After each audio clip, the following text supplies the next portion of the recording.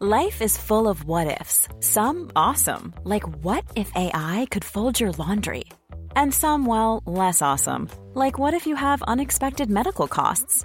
United Healthcare can help get you covered with Health Protector Guard fixed indemnity insurance plans. They supplement your primary plan to help you manage out-of-pocket costs. No deductibles, no enrollment periods, and especially no more what-ifs. Visit uh1.com to find the Health Protector Guard plan for you. When you're ready to pop the question, the last thing you want to do is second-guess the ring. At BlueNile.com, you can design a one-of-a-kind ring with the ease and convenience of shopping online. Choose your diamond and setting. When you find the one, you'll get it delivered right to your door. Go to BlueNile.com and use promo code LISTEN to get $50 off your purchase of $500 or more. That's code LISTEN at BlueNile.com for $50 off your purchase. BlueNile.com, code LISTEN.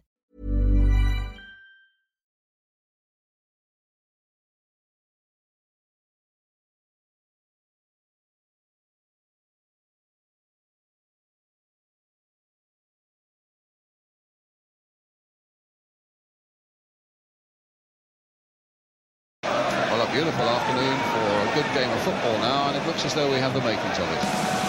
Barnes has come in. Oh, a fine goal by John Barnes. That's a beauty. Absolutely emphatic. And Jay Demerit. Oh, yes. Luther Blissett. That's a spectacular goal. And Helgeson comes in first. Oh, it's a goal. Telephone. Sensational. And it's there by Jenkins. Petro again! Would you believe it? Welcome back to the Watford Buzz podcast, and we're celebrating 5 games without defeat. Or at least that's the positive spin that we can put on after a pretty dreadful 0-0. My name is Matt Messiano, and I'm joined, as usual, by Jordan Weimer and Tom Burrell. Gents, how are we feeling today? That bad, huh? That bad. I mean, that feels in keeping with the weekend. Yeah. To be honest, it's just very sort of lack of coherence. And think, oh, there you go. There's the doorbell. Knew it had come. Right, back in a sec. We'll leave that in. Tom hates this session so much that he wants to get away from it. Jordan, it was poor, wasn't it? Yeah, it was pretty bad. Nothing. Yeah, it was not good. It was a really boring watch. I think when I get through these games and I look at my notes and there's really not much written down, it kind of says a lot about the game. It was not particularly entertaining in any facet, and it wasn't even remotely effective either. So, yeah, a bad 0-0. And I mean, sometimes you get good 0-0s. Sometimes you're the team that's against a much better opposition and you're struggling to hang on, but you manage to do it, and there's sort of the jubilation of getting away with the point. And also typically, whenever you get a point away from home, it's usually a good thing, but this was certainly not one of those. It was a team that have been in really bad form of late. They've been shipping goals left, right and centre. Against, Watford haven't been good this season, but we feel as though we should be at least battling against some of the teams at the bottom here and coming away with things. And I suppose the Swansea game gave us a bit of hope, but I don't really recall many real attacks, Jordan. No, there wasn't much really in the way of anything. It was very passive, and as you say, Huddersfield aren't exactly pulling trees up. They're not doing well themselves, and we looked as bad. It was 2 poor teams on display. Really, we had more of the ball. The first half was all right. We didn't really create much, weren't really threatened too much.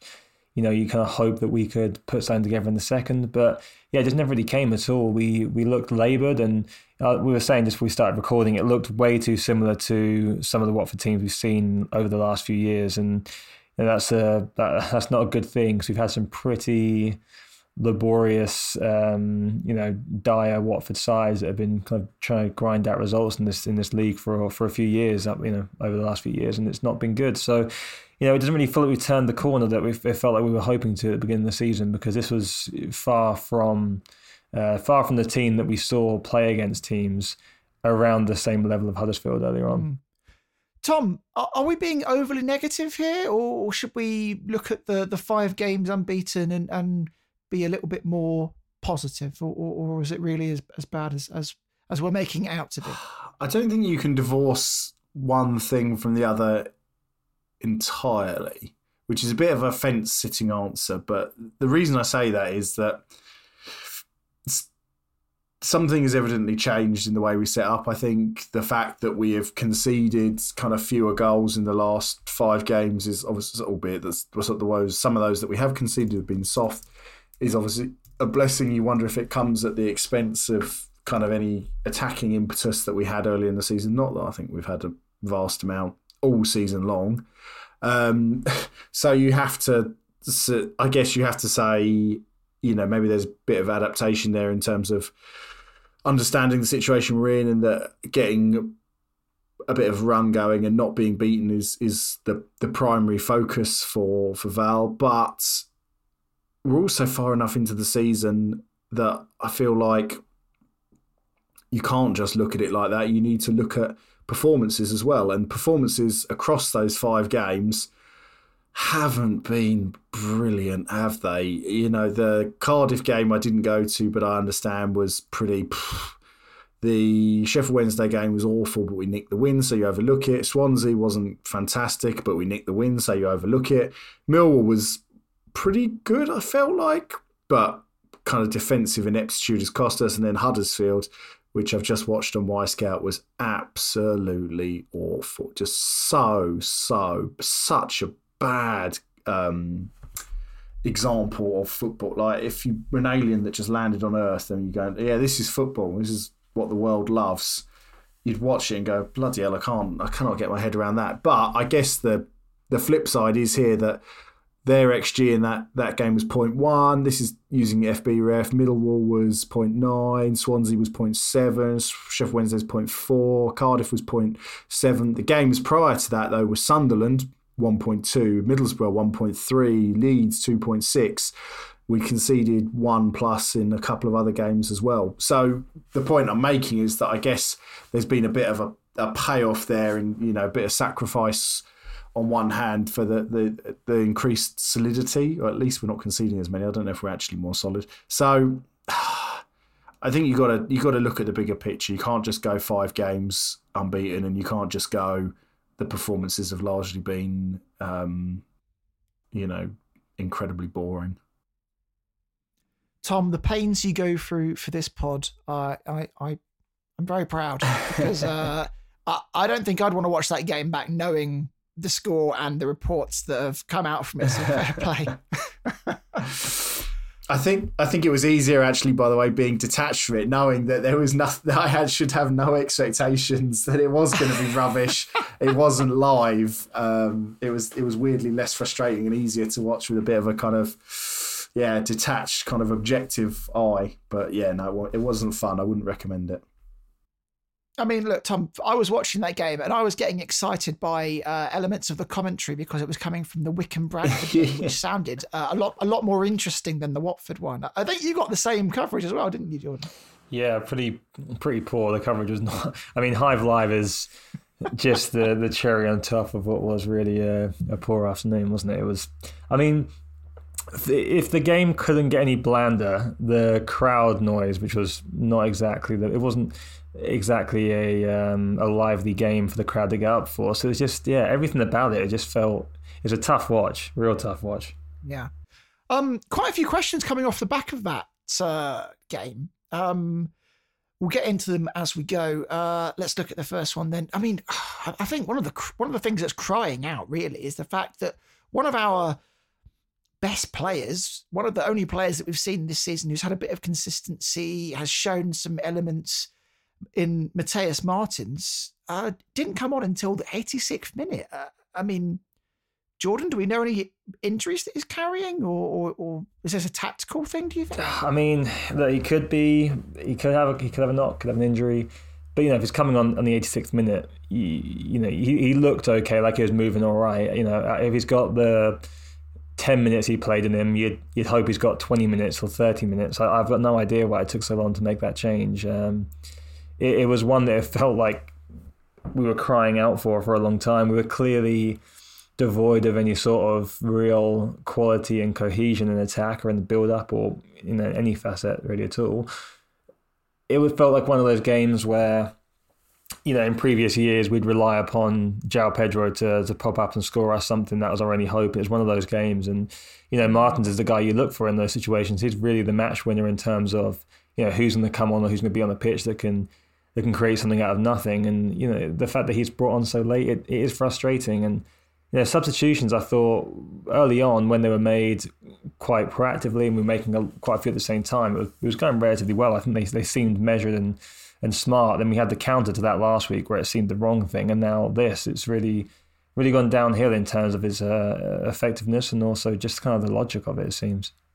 Ahead of the game, just one change, Tom, from the last fixture with Georgi Chakvetadze coming in. A little bit of a surprise, but that's because we believe Ismail Kone was dropped to the bench for another lateness issue. Overslept, apparently. Overslept. Oh dear, bless him. Tom, your thoughts? I mean, at this point, it's just, we've talked about it a few times, haven't we? So I'm not going to waffle on too long, but you do just think, at what point are you going to learn? Because even if it's the first incident for any given individual, you've seen what has happened with other players. You've seen that it's been publicised. And, whatever you say about Val, seemingly sticks to his word in that front. You do think, is it just not caring at this point? Because it just seems ridiculous. I think I tweeted this during the week, or at least the thought was in my head. It's one thing to say, I did tweet this. It's one thing to be late to work, right? It's one thing to be late to training, go, I know where the training ground is, going around the M25. M25 is a horror show at the best of times. So that's something. But when you're late to a meeting, when you're already in the building, either at the hotel or the training ground, or you're late out onto the pitch because once you've already got to the training ground, whatever it may be, those sort of things where you're already in that controlled environment, there is literally no excuse. The whole environment of a football club, the training facility is geared around making everything as easy and kind of keeping the outside and the inside as small as possible for footballers, so that all they have to focus on is being a professional footballer. When I worked at Barnet, they had the Stonewall Laces campaign and we got posted some laces. So I text Martin Allen and said, have you got any objections to me sticking the laces in the change room for the lads on Saturday? This was on sort of a Friday afternoon.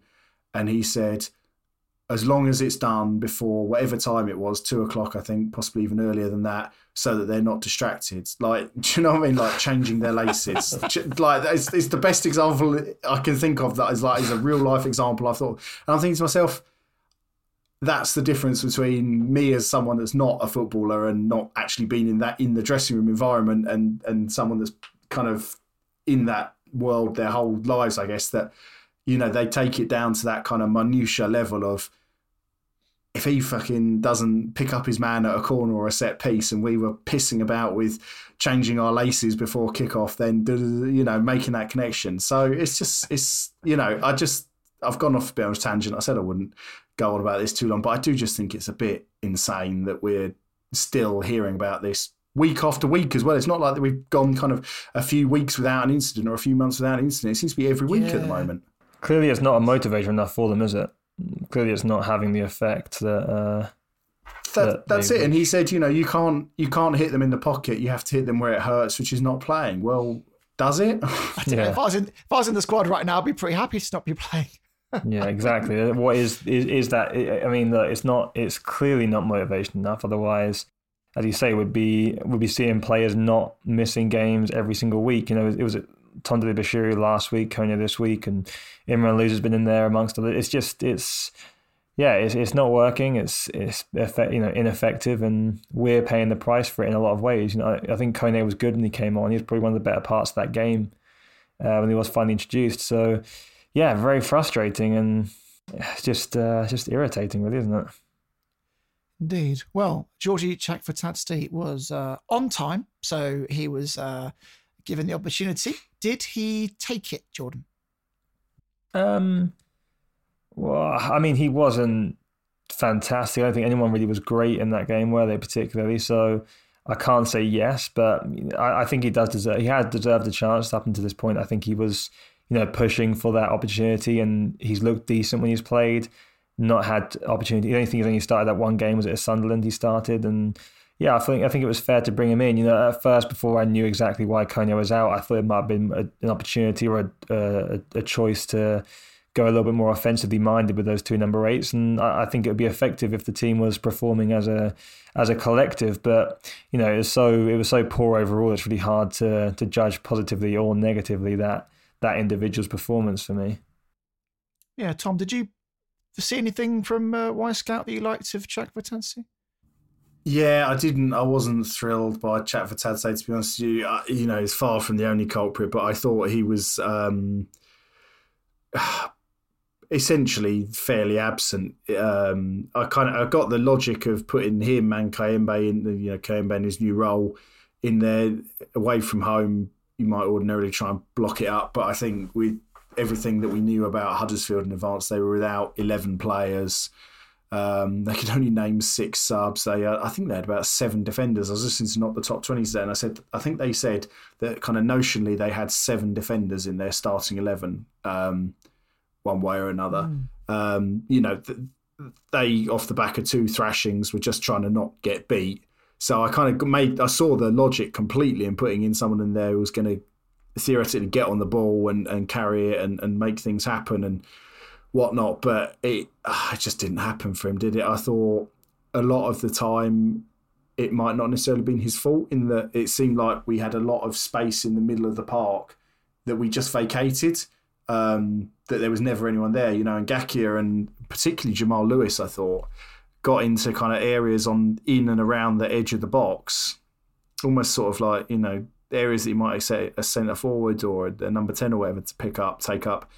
But often the man in possession, and in this case Chakvetadze, would look up and they just have a sea of Huddersfield bodies and then a line of Watford players beyond that. And you think, well, it's bloody hard to progress the ball from there. You need someone to come in and, drop in and help out. He's one of those players that has always looked this season, based on I've never heard of him before this summer, looked better coming off the bench than starting. I can't remember a start where I've thought, yeah, okay, you're really kind of making a claim for that shirt. Jordan, when you're playing against a team who, for lack of a better term, park the bus, what is it as the attacking side that you need to do in order to get past them? I mean, what can any team do to try and combat this type of a setup? Well, you're always looking, in any situation, but especially that sort of situation, you're looking to create space and find opportunities to exploit it. So whether it's allocating players to certain areas of the pitch, try and pull the opposition out and make them come and try and claim the ball, that's what you have to do, and you've got to find ways around it. Obviously, you've got to be able to find ways to get them out of their shape. If they're a stubborn team that are looking to sit back and very comfortable in that position, and Huddersfield looked committed to that game plan. They were not opposed to maintaining their positioning and being disciplined. So you have to be incisive. You have to be smart with possession. You have to play with the tempo. And unfortunately, we haven't shown in recent weeks the ability to do that. So, you can't be lethargic, you can't be laborious on the ball, you have to be quick, and we just didn't have that. So it becomes quite simple really for Huddersfield to sit back and absorb, because we're not really testing them. They might be one of the worst teams in the league currently, Huddersfield, but they're still a professional team of footballers. They're able to sit back in their shape. If they're not tested too harshly, then it's not going to be a massive concern for them. And, offensively, we didn't really offer much at all. You kind of look at our passing network and see kind of where we were using the ball.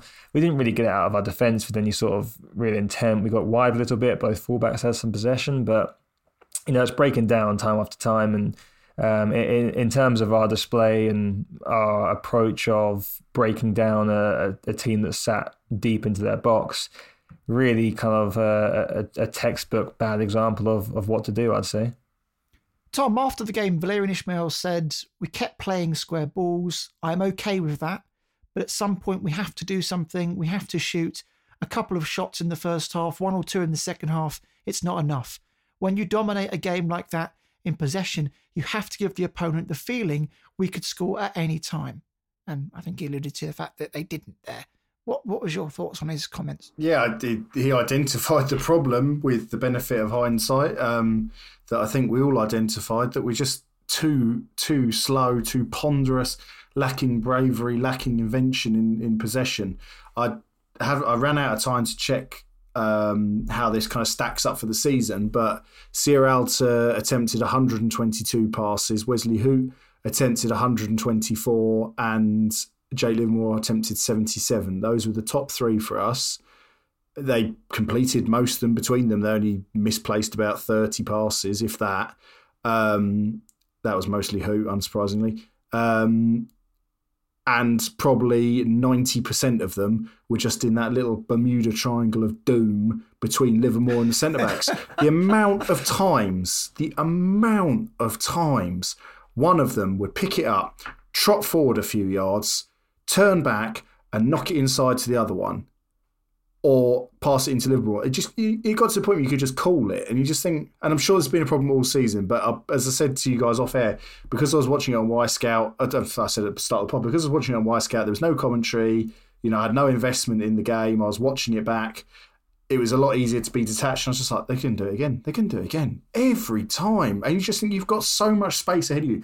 Huddersfield weren't pressing at all, they had a big lumbering striker up front, Carl Hudlin, 6'9", first championship start of the season. They most of the time had 11 men behind the ball. Drive forward, be brave. Few occasions we see the old Wesley Hoot smash from left to right out to little fucking Yasser Asprilla on the right hand side. Needless to say, none of those he won in the air because he's 5'5" or whatever he is. And you just think, oh my God. And is it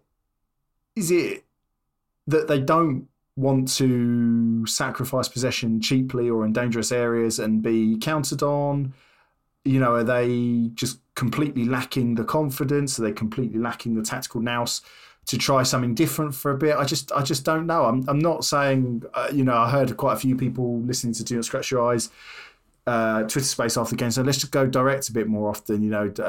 Let's try it. We don't have to do it for the whole game. I don't think we've got the players to play the kind of the Val ball that we all expected perhaps when he got appointed back in May. So that's fine. I certainly don't want to be smashing balls up to Vakumbaya. I don't think that's his game for 1 second. I don't think it's Rajovic's game either. But let's try something different because it was just so poor. Mother's Day is around the corner. Find the perfect gift for the mom in your life with a stunning piece of jewelry from Blue Nile. From timeless pearls to dazzling gemstones, Blue Nile has something she'll adore. Need it fast? Most items can ship overnight. Plus, enjoy guaranteed free shipping and returns. Don't miss our special Mother's Day deals. Save big on the season's most beautiful trends. For a limited time, get up to 50% off by going to BlueNile.com. That's BlueNile.com. Hi, I'm Daniel, founder of Pretty Litter. Cats and cat owners deserve better than any old-fashioned litter. That's why I teamed up with scientists and veterinarians to create Pretty Litter. Its innovative crystal formula has superior odor control and weighs up to 80% less than clay litter. Pretty Litter even monitors health by changing colors to help detect early signs of potential illness. It's the world's smartest kitty litter. Go to prettylitter.com and use code ACAST for 20% off your first order and a free cat toy. Terms and conditions apply. See site for details. Burrow's furniture is built for the way you live. From ensuring easy assembly and disassembly to honoring highly requested new colors for their award-winning seating, they always have their customers in mind. Their modular seating is made out of durable materials to last and grow with you. And with Burrow, you always get fast, free shipping. Get up to 60% off during Burrow's Memorial Day sale at burrow.com/ACAST. That's burrow.com/ACAST. burrow.com/ACAST.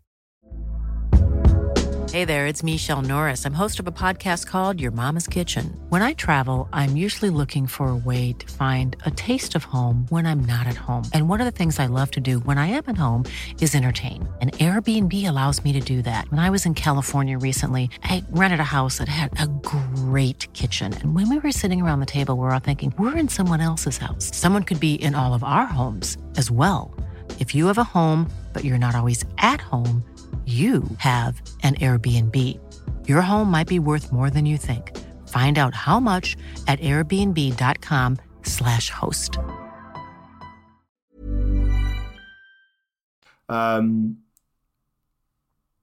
It was just wretched. Those three in there. Not that they were the only culprits by any means of being safe, but it was those three in particular just seemed to spend an inordinate amount of time on the ball playing between themselves, and it was so boring to watch. The Bermuda Triangle is a good description. I think we'll stick with that for the interaction between the number 6 and the 2 centre backs going forward. Yeah, where creativity that could be the disappears. podcast title as well. Okay. Should be. Yes, that should so, be. Jordan, is it on the manager to...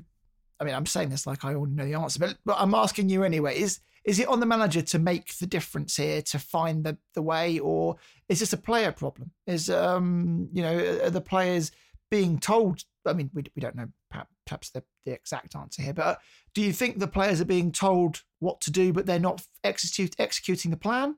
What do you think is happening here? Well, it's on both. You need to see it from the players too. The head.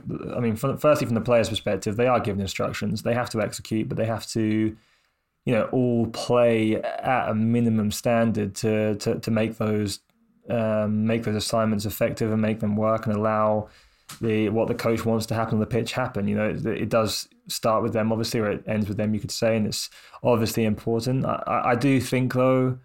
I do think more responsibility does lie with the coach. It's his job to get these players in the position to execute his plan.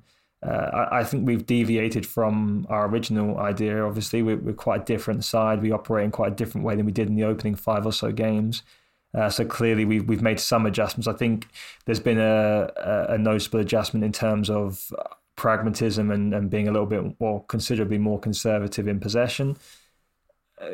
Trying to find a way to make us harder to beat. Obviously we were losing a lot of, we were conceding a lot of goals, or conceding simple goals or problematic goals, poor decision making and so on. So maybe streamline things, simplify things a little bit to try and deter from that happening. But it's not been effective. So I think it does fall to the coach in terms of what do we do now? Because it's been like this for 4 or 5 games now. It's been poor. Even when we picked up results, it's not been great. I still don't think we've played as good a football as we did in the opening few games. So the projection is negative for me, regardless of the results over the last few games. It might be in the short term, we might have put some points on the board, but where does it go? What's the progression? What's the objective here? At least when we were, early on, we were taking some risk, conceding some poor goals, but we could see. We could see what the end idea was. Now I'm not really too sure. And that scares me because we just invested, who knows what will happen. We've invested money into a contract, a long-term contract for Ismail and his staff. And I'm now suddenly kind of struggling to see where and what we're trying to do. I think that was, just to say, I think that was the interesting thing. For the first time, perhaps on Saturday, I saw more people questioning Ismail's part in everything than perhaps other factors, the players or the ownership, essentially. I think, Jordan, without kind of blowing smoke up you, is quite balanced and rational, and was, you put out a tweet, I can't remember the exact words of it, but the gist of it was sort of, what's the plan, Val? There doesn't seem to really be one. And I think, the fact that people are turning against him a little bit, or maybe not even turning against him, but, showing some sort of dissent towards criticism of him at a time when we've all been pretty unified on at least one thing, which is that we think the ownership create a structure that makes it impossible to succeed, says a lot for me about the style of play. Because I don't think Watford fans are entirely blinkered to think that it has to be him, and just because we've given him a new contract and put all our eggs in that basket, that he is beyond reproach. And a couple more games like that, and it will be loud, and it will be pretty vociferous against him, I imagine. Well, we're coming up to another international break, Tom. I know, concerning, isn't it? Yeah. I mean, it would be very like Pozzo to give a man a new contract and then in the very next opportunity sack him. I mean, that's exactly the sort of thing that could happen. But I don't think I'm seeing any voices saying, well, maybe one or two, but in the most part, most people are saying we want Val to stay, but we want him to perhaps look at different ways of working because it doesn't seem clear that this method is the right one at the minute. I think there are quite a few wandering eyes towards John Eustace. That's true. That's true. But I mean, people have been burnt in the past for going for the coach that has the connection rather than the coach that is the right one at the right time. Plus, I'm not sure many coaches really view the Watford job as something that they have enough time to implement their style, whatever it happens to be. I think we've burnt our bridges with quite a few people. I don't know if it really is the right time to part ways with Val, but I certainly want us to get away from the whole thinking of Val ball. Coaches know a whole load of different styles and formations, and just because they've been associated with one doesn't mean they always have to play in that way. Yeah, fair enough, try it, and if it hasn't worked, then use your knowledge of different setups and formations and get the players playing in a different way that's going to work, because I don't think it's working at the moment. I think the funny thing is, by the way, if Ishmael came in and played exactly the kind of style of football we saw at Barnsley and it didn't work, I think we'd be calling for, or the fan base more broadly would be calling for a different approach as well. Boothroyd's style of play wasn't particularly, nuanced for large parts, but at the point of winning promotion and getting in the Premier League against all expectation, everybody overlooked it when the expectations rose and the results fell away after relegation in whatever it was, 07-08 season. That was when the kind of the descent built against him. So I think there's a lot to be said for just getting results. But as I said earlier, despite that, as I said earlier, you've got to look at the performances a little bit as well. I don't think those alone are gonna turn the tide. So, yeah, I honestly don't know what the answer is for him, to be honest with you, because I don't think he's got the players to play as I said a minute ago, I don't think he's got the players to play the style of football that he might have liked to come in and play. Yeah, no, I agree with you there, Tom. But my point is that he doesn't have to play that way. I think the days of managers having a fixed style of play and it's that way or the highway are gone, to be honest. I mean, yeah, definitely agree. I mean, but my question is, when does the point come when he says, okay, fair enough, we've given it a go, we're going to try something different now? When does that point come, and what should that be? The thing is, what is he trying to do right now? That's the question too. What is the approach? We've got to assume it's Val ball, don't you? Well, what's Val ball though? That's the thing. Okay. The thing that he's most commonly known for is, the approach from Barnes, and clearly that's. But we don't. The thing is, he was brought in to do. Right? Well, yeah, but when he came in, he played a much different style in the sense that he was possession dominant, which he'd never done before.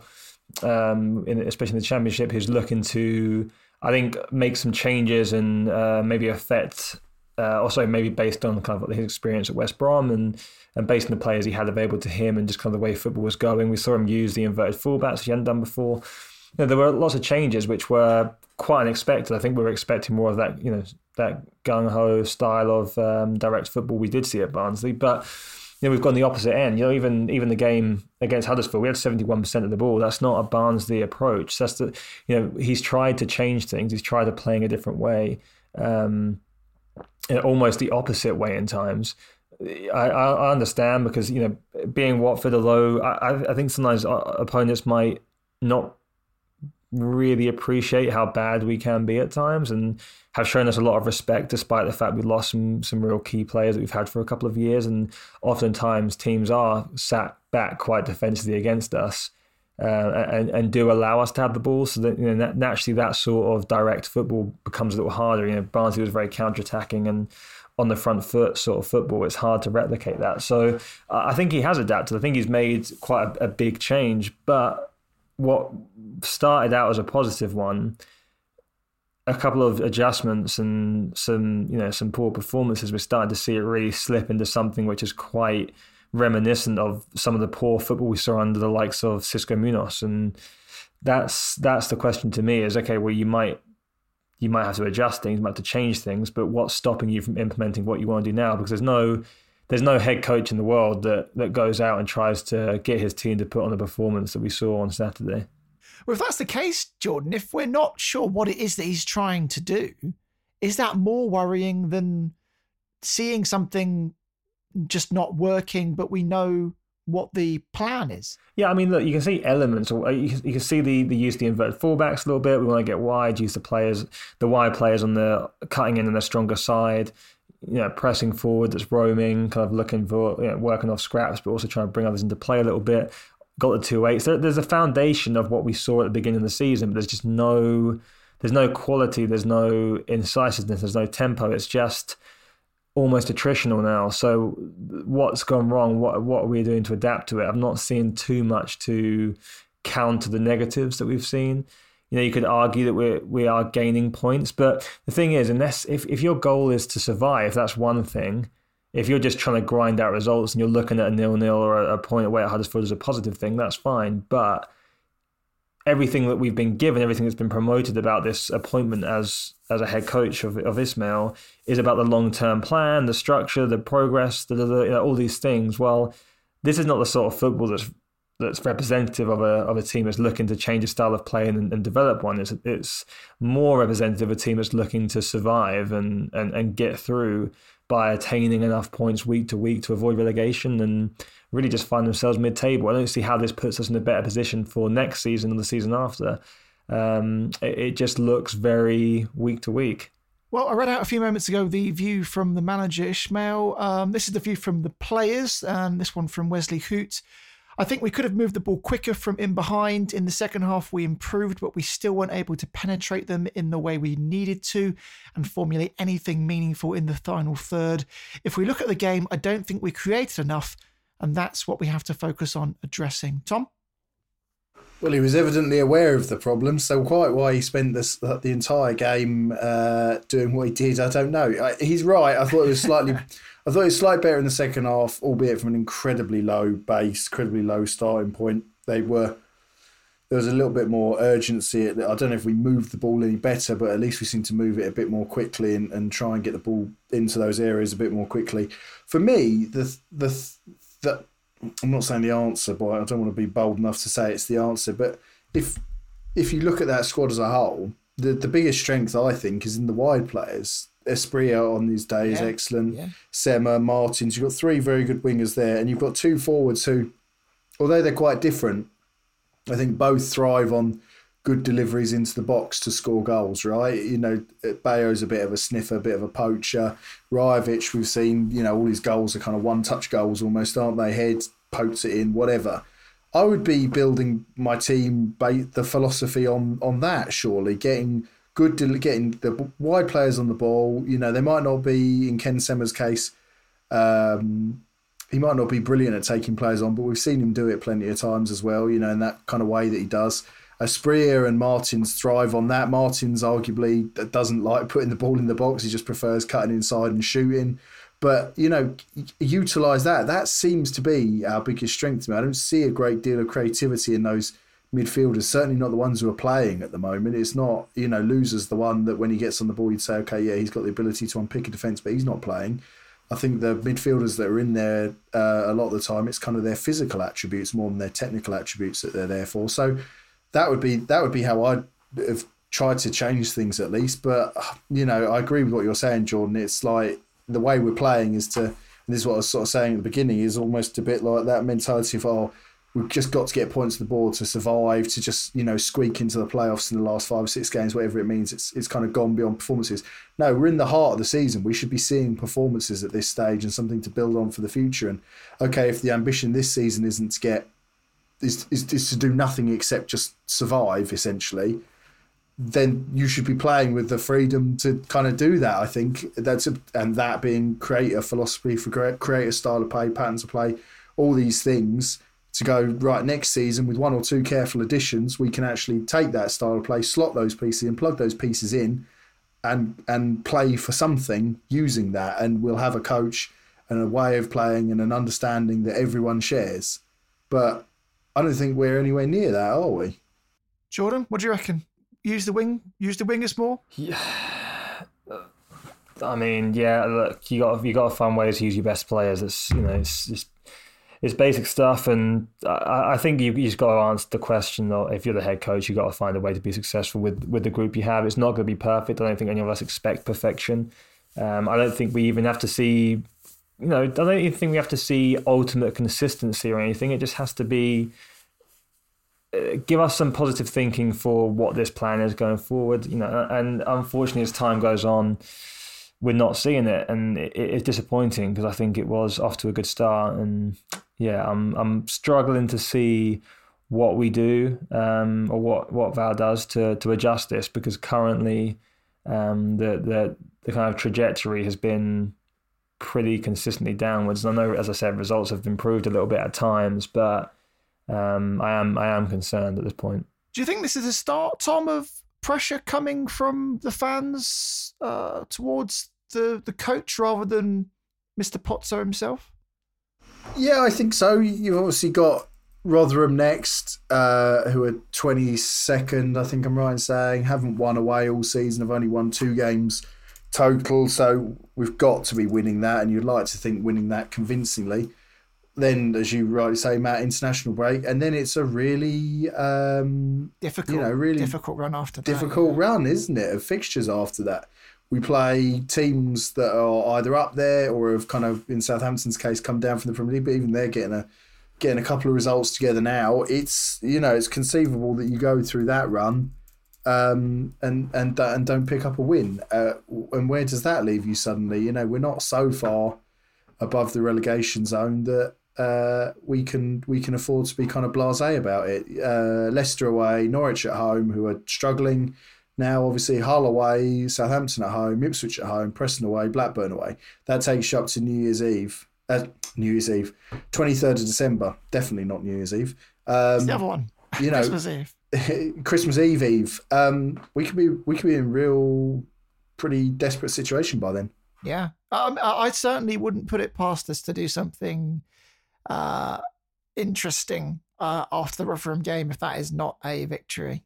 I don't know if it'll come that soon, but you don't think so? I don't know if it'll come that soon if there was to be a change, but I wouldn't put it past us to do something interesting at some point this year. I'll say that. That's my bold prediction in 2023, still with 7 weeks of the year to go. Okay. You heard it here first. If you're a betting person, that's not based on any privileged information. That's just, the rinse and repeat nature of this stupid football club. Yeah. Well, okay then. Rotherham United up next. As we've alluded to, they are currently 22nd in the table. They have won twice all season, and neither of those coming away. So theoretically, this should be a victory for Watford, right? It's got a loss all over it, isn't it? Yeah, it's this is an opportunity to see. I think as we talk about trying to actually assess what we're trying to do, this is the best chance we're going to get really to look at a team, look at a side that Ismail puts out, and perhaps try and see some idea of what route we're trying to take and what the progression is going to be, because you would think in theory, as you say, this can be a game we can look to kind of get some control of and perhaps have a little bit of authority in. So we'll see. I'm hoping that we get to see something, but it's really tough to call. I'm not entirely sure how this will go, because a lot of times these teams do cause us a lot of problems, as we saw against Huddersfield. So tough one for me. Yeah. One more point I just wanted to make before we exit. Mr. Livermore seems to have been really coming into his own at the moment. Maybe his legs have gone. I think that's there for a lot of people to see. But his commanding nature of the pitch, I think, is starting to come through a lot. And he's fulfilling a lot more of the captain, in quotes, duties than perhaps Bachmann is at the moment. I have been pleasantly surprised by him. I think notwithstanding my earlier criticism, I think he does try and move the ball fairly quickly. It might not always be progressive, but he always I feel like he always tries to move the ball fairly quickly. But yeah, I also wouldn't get too carried away in that. I think in an ideal world you'd have someone a bit more mobile in there and a bit more incisive in there as well. But this time being, he's one of the slightly more positives to hone in on. And speaking of Bachmann, another clean sheet. So, I mean, that's a positive for him, right? Yeah, I guess. But he wasn't really tested either, was he? So, I don't know. It's... No. Yeah, I mean, it can help mentally, though, can't it? I mean, I guess, but I just don't really know... yeah, I guess so. I'm struggling. I'm just struggling. Maybe I'm just being too negative, but... You know, would a better keeper in that game have changed the result for us at all? Well, unless he scored, no. But no, okay. I think because I was hearing a few comments coming out from that game about Bachmann's performance, and I struggled to see really what he had done particularly wrong. Because he's going to be the scapegoat. He's going to get shit every week, isn't he? I think we just know that's kind of the where we're at with Bachmann, and some of it deserved, some of it not. You know, I think the confidence for Bachmann, I don't think that any sort of low confidence issues with him necessarily going to come from, well, I guess it is in some ways. Yeah, scrap that. I don't know. I think it's a positive in some ways, but is it enough to really draw from and say we're going to get an improved performance, whether it's from him or defensively? I'm not entirely sure. But you know what I want to see from Bachmann is I want to see him be proactive in the situations we've been concerned about, whether it's coming out from his line for set pieces and so on. That's something we need to see, and didn't get as much of a test on that. Actually, a little bit surprised Huddersfield weren't really that testing to us in that situation from set pieces and so on. But yeah, I mean, I think Bachmann is kind of going to be one of the narratives of the season, really, no matter what happens now. No, I actually agree with that, Jordan. I agree with you as well, to be fair, Matt. I don't think he did anything wrong. There was one clearance that got charged down, wasn't there, and went out for a goal kick, sort of wide of the goal, so it wasn't a disaster. But I do just think he is that lightning rod for fan frustration. He's just going to get it regardless. But one thing that did make me laugh was he claimed a cross or a corner or whatever, and he was trying to kind of get it moving quickly. This was in the first half, and Wesley Hoot was just like, no, giving it the old slow down, calm down. Bachmann smashed it outfield anyway. Needless to say, Bio didn't win it, but I just thought, yeah, you would be telling him to slow it down, wouldn't you, Hoot? Given that's all you've done all game up to that point. I'll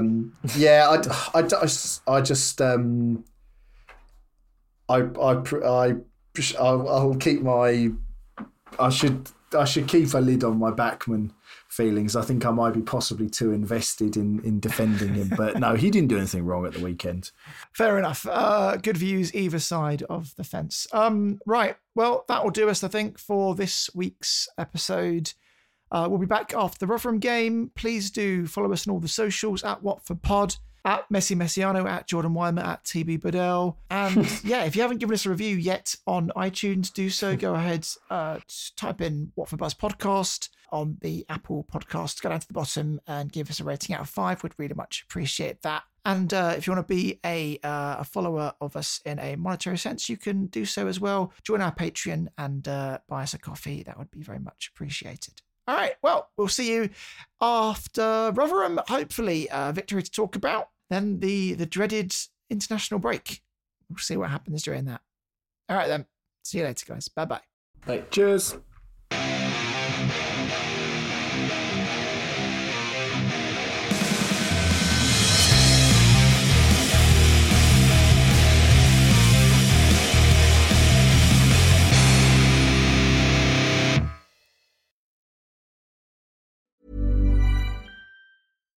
Mom deserves the best, and there's no better place to shop for Mother's Day than Whole Foods Market. They're your destination for unbeatable savings, from premium gifts to show-stopping flowers and irresistible desserts. Start by saving 33% with Prime on all body care and candles. Then get a 15-stem bunch of tulips for just $9.99 each with Prime. Round out Mom's menu with festive rosé, irresistible berry chantilly cake, and more special treats. Come celebrate Mother's Day at Whole Foods Market.